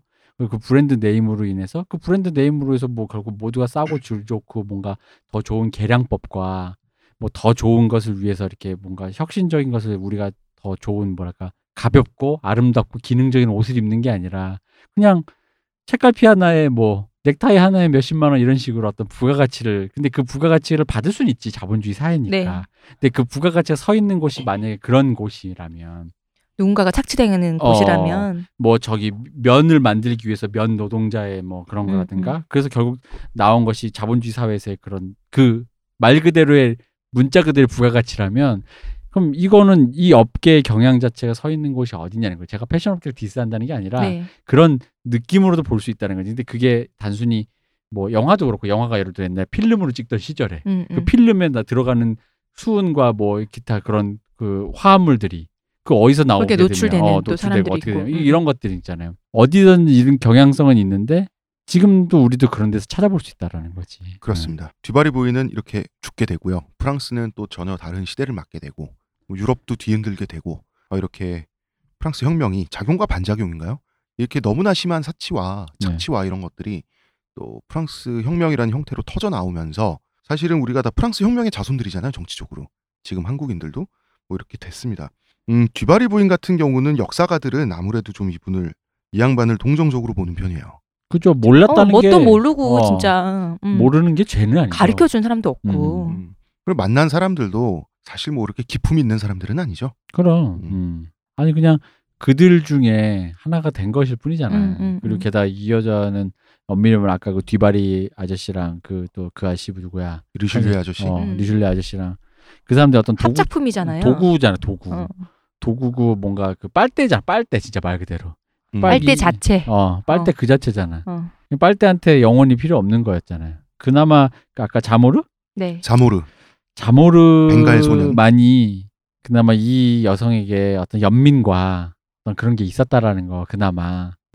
또 가까이서 보니까 얼마나 한심하고 무식하고 사치를 하는지도 보이지만 한편으로는 가까이서 보니까 뒤발이 보니 또 허당이 그된 사람이 또 그런 것도 얼마나 잘 보였겠어요. 시종을 그럼요. 하면서. 그리고 이게 웃긴 게 사실 앙뚜아네트가 알려진 거와는 다르게 이 당시 그 예를 들어 마지막 그 16세기 네. 아니 18세기 요때 요 시대에 그 프랑스의 사치 중에서 제일 사치 검소한 인물에 속했어요. 그랬다더라고요, 사실은. 실제로는. 그랬죠. 물론 지금 뭐 사치의 뭐 뭔가 대명사가 돼버렸지만. 뭐 빵이 아니면 케이크 이것도 이 말도 본인이 한 말도 아니고. 그래서 앙뚜아네트가 뒤바리부를 싫어했던 건 매춘부뿐만 아니라 바로 그런 성정. 검소하지 못한 성정. 뭔가 이게 사람이 좀 물론 그렇다고 해도 그 사람 이 마리앙트도 많이 썼지만 다른 사람들이 쓴 거에 비하면 꽤나 그리고 사람들도 아끼고 뭔가 많이 했었다는 거. 근데 사실 마리 앙뚜아네트는 처형대에 올라갈 때 그 스탭들 그 중에 한 사람의 발을 밟았대요 실수로. 근데 너무나 우아하고 예의 바르게 교육받은 대로 미안하다고. 미안하다는 사과를 하고 올라가서 목이 잘렸다고 하거든요. 그리고 이게 사실 또 요 부분 이게 또 디바리 부인의 최후하고 굉장히 대비되잖아요. 앙뚜아네트가 목이 잘리는 것도 사람들이 이미지 속에는 이게 있어요. 나도 그랬거든. 혁명이 일어나고 한 며칠 만에 자 저기 있다 잡아라 잡아 족쳐 올려 끌어올려 죽이자 이게 아니거든. 원래 살아 있었어요. 근데 이제 얘 입장에서는 이분 입장에서는 자기 친정이 오스트리아잖아요. 네. 그러니까 아니 이게 좀 무섭고 그러니까 친정 갈라 그런 거야. 그럼 갈라는데 그럼 어떻게 남편이랑 가야지. 혼자 갈 수 없냐. 근데 이게 시민군 입장에서는 내통을 해서 빼돌리는 거야. 우리 지금 그걸 빼돌려. 근데 그 도망가려다가 잡혀가지고 그게 진짜 그죠? 제대로 밉보여서 이 당한 거거든요. 가만히 있었으면 안 죽었어요. 가만히 있으면 안 죽었어요. 그냥 영국처럼 여기가 그냥 무서우니까. 실권은 없지만 그치. 상징적인 어떤 부르본 왕가가 남을 수가 있었는데 이때 사실은 사악한 판단은 하진 않았어요. 두 부부가. 두 부부는 할 수 있을 만한 행동을 했고 시민군 입장에서는 그러는 와중에 잡힌단 말이에요. 외국에 막 도망가다가 시민군 입장에서는 목을 치지 않을 수밖에 없었고 이런 그 또 상황들이 있었어요. 그러니까 왜냐면 요거를 우리가 사후에 저희 프랑스혁명 얘기하면 주로 역사책이나 아니면 무슨 만화나 이런 데 보면은 화난 혁명군들이 그날로 끌어내서 그날로 쳤다 이런 느낌. 그러니까 그럼 요렇게 들으면 무슨 느낌이냐면 그렇지 않죠. 긴 시간이 소요됐습니다. 왜 그렇게 들으면 무슨 이미지가 남냐면 이런 거죠. 그 전까지 너무 악독해서 눈에 보이자마자 쳐 죽일 사람이었다라는 이미지가 생겨버리는 거잖아요. 사실 근데 이게 약간 정치적 이해관계에 의해서 원래 안 그러려다가 보니까 그러다 보니까 사후에 생각보다 앙뚜아네트가 검소했다, 예의 발랐다, 사람들보다 나은 인물이었다 이런 류의 얘기가 그 처음 듣는 얘기처럼 들린 이유가 그거였던 거죠. 원래 그리고 그런 얘기가 돌 때쯤에 사실은 앙뚜아네트가 그렇게 나쁜 그건 아닌데 그런 얘기가 돌 때쯤에 그렇다면 뒤바리를 잡아라가 된 거예요. 그때 보석 찾는다고 봤지. 그지. 런던에서 살아갈 자금이 필요하잖아요.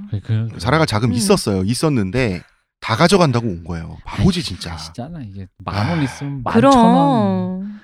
두고 온 5,000원이 아쉽다고. 15,000원 그거. 자모르 말 듣지. 응? 근데 자모르 입장도 이해가 가잖아요. 이해가죠. 완전 이해가. 완전 이해가지. 이 사람이 프랑스 땅만 안 밟으면 그냥 행운을 빌어주면서 살 수 있는데 프랑스 땅을 밟는 순간 자기는 혁명가의 의무를 다해서 이 사람 잡아야 되잖아요. 그럼요. 이념이 있다고 해도 자기 지인과 또 그렇게 뭔가 목을 다 자르고 이렇게 거덜을 낸다는 거 그래 속칭.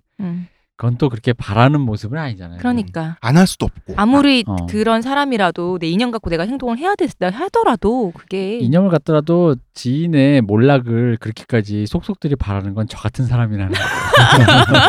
보통은 안 그래요. 저도 몇 명은 바라고 있는데요. 그래서 오지 말라고 했는데 그러니까 와서 프랑스에서 와서 이렇게 어슬렁거리면 자기는 잡을 수밖에 없잖아요. 그러니까 이건 자기 그건데 자기 혁명가치 자기 혁명가인데. 하고 그러면서 그렇습니다. 안 됐다. 우리는 왜 정부 이야기를 했는지 유럽 왕실의 메티레상티트르 문화는 절대왕정, 절대주의 시대의 소산이죠. 그래서 프랑스 절대왕정의 몰락으로 이야기를 마무리하고 싶었습니다. 뭐 이런 얘기도 지난 27회에 할 만큼 했고요. 자기가 죽은 후에는 될 대로 되라던 루이 15세의 말대로 정말 될 대로 됐습니다.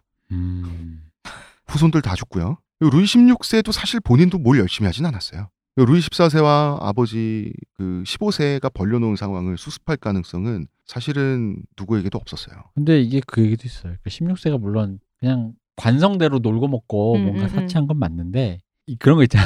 아빠랑 할아버지랑 할아버지 증조 할아버지 이 사람들이 해놓은 게 수습이 불가능한. 뭐 어떻게 안 되는. 빚도 너무 많고. 뭐 그런 거죠. 게다가 아시겠지만 이게 지금 거의 루이 15세가 아빠가 아니잖아. 그렇죠.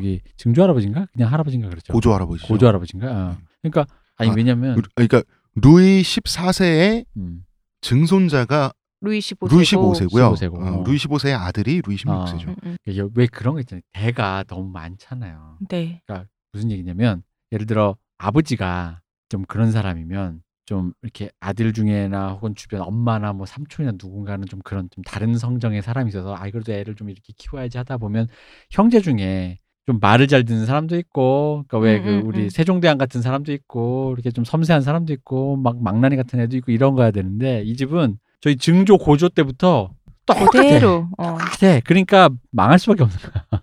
뭔가 다른 사람이 하나 튀어나와서 그잖아요. 조선이 재밌는 게 중간중간에 선조 밑에 광해군도 있고 광해군 다음에 그것도 있고 뭐 이런 식으로 네. 뭔가 사람이 성격이 캐릭터들이 조금씩 다르면서 그게 이제 뭔가 앞에 거를 뒤집거나 먹거나 보완하거나 혹은 뭐 망치거나 해가면서 어떤 이렇게 됐는데 이거는 너무 한결같잖아. 사람들이 몰라. 그대로죠. 할아버지도 몰라. 이게 여기서 끊기고 뭐 이렇게 누구의 아들에 이렇게 넘어가서 뭐 가야 되는데 그런 것도 없고 작은아버지 아들이 한다든가 이런 것도 없고. 그러니까 이게 좀 너무 한결같아서 그래서 오히려 루이 16세가 그런 거를 뭐라고 해야 되지? 그러니까 교육받거나 보고 들을 만한 창구가 없이 자기는 그냥 그렇게 커서 그렇게 간 어떤 관성대로 간 것도 좀 있지 않나.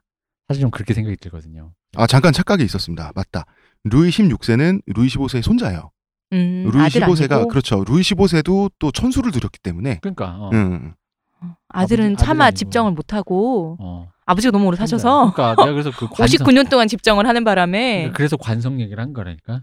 이게 너무 대대손손 그냥 사람들 성장이 비슷한 거야 아마. 놀고 먹고 몰라 이거 아몰랑이 돼버리니까. 근데 중간에 한 명은 뭐 아들이나 똑바른 삼촌이나 이런 사람들이 튀어나와야 되는데 뭐 이렇게 했을 수 있잖아. 야 그건 좀 아닌 것 같다. 책도 좀 읽자. 뽕파두루 같은 부인이 그런 사람이 가족 중에 한 명이 자손을 그렇게 키웠어야 되는데 기껏 제정신이었고 교양이 있었던 사람이 할아버지의 그렇죠. 정부였다. 그렇죠. 라는 게 이 몰락의 어떤 그 징후였다는 거죠. 그렇죠. 뽕파두루 부인 같은 사람이 주로 왕위는 못된 무슨 왕자였거나 그렇죠. 먼 귀족 공작에 누가 뭐 후작이었거나 이런 사람이었어야 되는 건데 그랬으니까 그게 아마 이 집안 뭐야 부르봉 왕가 이 집안의 끝장을 볼 수 있게 된 결국 단초가 아니었나. 갈 때 됐어요. 가야지.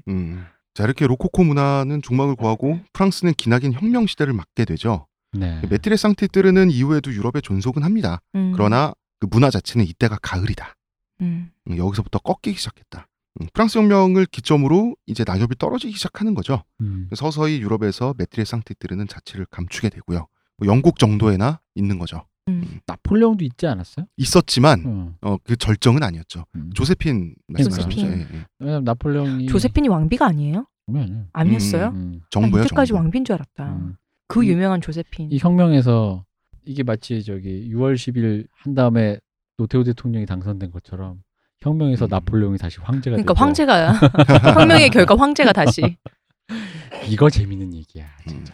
조세핀을 둘러싼 성적인 농담 진짜 많았었잖아요. 근데 이 당시에는 그런 연애 편지나 그런 걸로 노골적으로 아니 왜 우리도 커플끼리 전화나 채팅으로 음란챗 이런 거 하면서 할 수 있죠. 네. 그런 거죠. 근데 나중에 이제 우리가 위인으로 알다 보니까 그 사람들을 역사 속 인물로 보다 보니까 그 사람들이 실제 살아있는 숨쉬는 느낌의 그 단서들을 만났을 때 당황했을 뿐이지. 그 나폴레옹으로 귀결된 시민혁명, 황제로 귀결된 시민혁명, 아이러니긴 한데 과정은 이해가 가요. 이제 그 왕의 목을 치고 우리는 이제 공화국이다. 처음 공화국 개념을 가지고 그러니까 위협감을 느끼죠. 그래서 그 봉건 연합군이 생기잖아요. 그래서 왜 그 프랑스 국가 라 마르세유에 보면 그때 공포가 나와 있잖아요. 저 악마들이 우리의 여인들을 겁탈하고 아이들을 죽이기 위해서 쳐들어오자. 적들의 피로 우리의 목마른 바디랑을 뭐 적시자. 이런 굉장히 전투적인 그게 있었는데 이 시민혁명군은 혁명의 가치를 드높인 우리는 시민군이죠. 징집군이 아니라 봉건 귀족들에 의해서 징집된 군사가 아니라 시민군이죠. 세계의 진보가 지금 다 여기 있단 말이에요. 당연히 승리를 해야 되죠. 연전연패했습니다. 왜냐하면 그 귀족층의 목을 다 날렸잖아요. 지휘관, 장교들이 다 귀족층에서 나왔다고. 그러니까 전술적 거죠. 식견이 없는 거예요. 시민혁명군이. 그러다가 누가 지휘봉만 잡으면 연전연승을 하는 사람이 영웅으로 떠오르게 되는 거예요. 프랑스가 절멸의 위기에서 그 사람이 코르시카 섬 출신의 보나파르트 나폴레옹이었고 그 사람이 영웅이 됐고 영웅에서 그치지 않고 황제까지 돼버리죠. 대략 그런 좀 과정이 있거든요.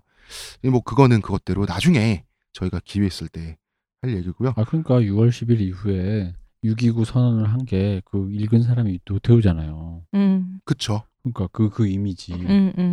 자, 메티레상티트르 문화는 지금은 사극의 재료가 돼서 대중매체에서 볼 수 있는 이런 이야기가 되었습니다. 재밌잖아요. 얼마나 할 얘기도 많고. 그리고 눈이 즐겁잖아요. 일단 이게 맞아. 영상으로 하기가 좋은 소재예요. 물론 이제 제작비가 많이 들겠지만 그 영상으로 할 때 얼마나 좋아. 이 진짜 화려한 시절에 소품과 화려한 그 의상, 거기서 암투와 봉파두르 부인과 뒤바리 부인 두 메티레상티트르의 삶에 대해서 좀 생각을 해보면 어찌 보면 짠한 건 사실이에요. 그렇지만 어디까지 이해해 줄 수 있을 것인가는 또 논란의 대상이 될 수밖에 없을 것 같아요. 아니 이해를 왜 뭐 우리가 항상 비판적으로 누군가를 이해한다라는 게 그 사람을 지지하는 게 아니에요. 사람들이 꼭 이거를 아니 우리는 좀 편하죠. 한국인이니까. 그런데 프랑스에서는 논란이죠. 그지. 근데 논란이긴 한데 역사의 일부기 때문에 그쪽도 그러니까 그런 생각을 해줘야지. 누군가를 이해한다라는 게 그 사람을 인정하고 지지하고 그 사람의 가치를 존중 뭐 어떻게 해준다는 건 아니에요. 사람이라는 게 살면서 헛발질도 하고 나쁜 사람 되고 살 수도 있는데 그 우리가 중요한 건 그 사람이 왜 나쁜 사람이 되었는가에 대한 얘기를 해보자는 건데 그 얘기가 그 사람에게 동의한다. 예를 들어 지금 여기 가장 동의라기보다는 이제 동감을 할 수 있는 거죠. 그죠. 근데 그걸 동의라고 해석을 한다라는 거지. 사람들이. 예를 들어 지금 가장 화제가 되고 있는 게 유영철 아니에요.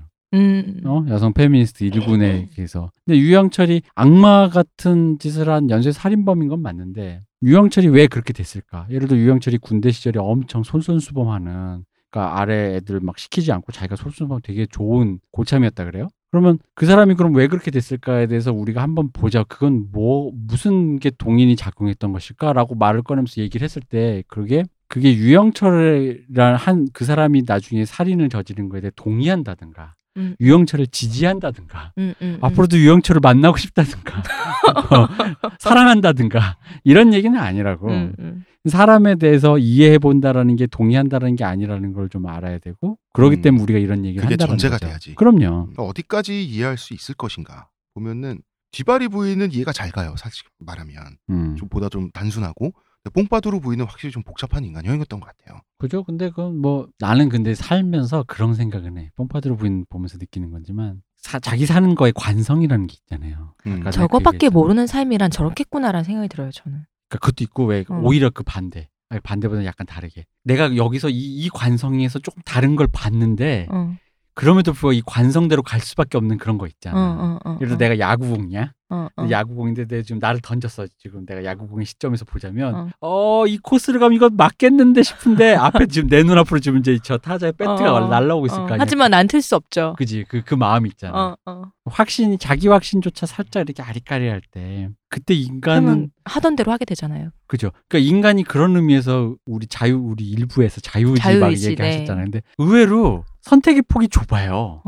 그런 관성 앞에서 생각은 하고 이게 아닌 것 같기도 하고 뭔가 판단의 여지가 좀 있긴 한데 생각보다 그래요.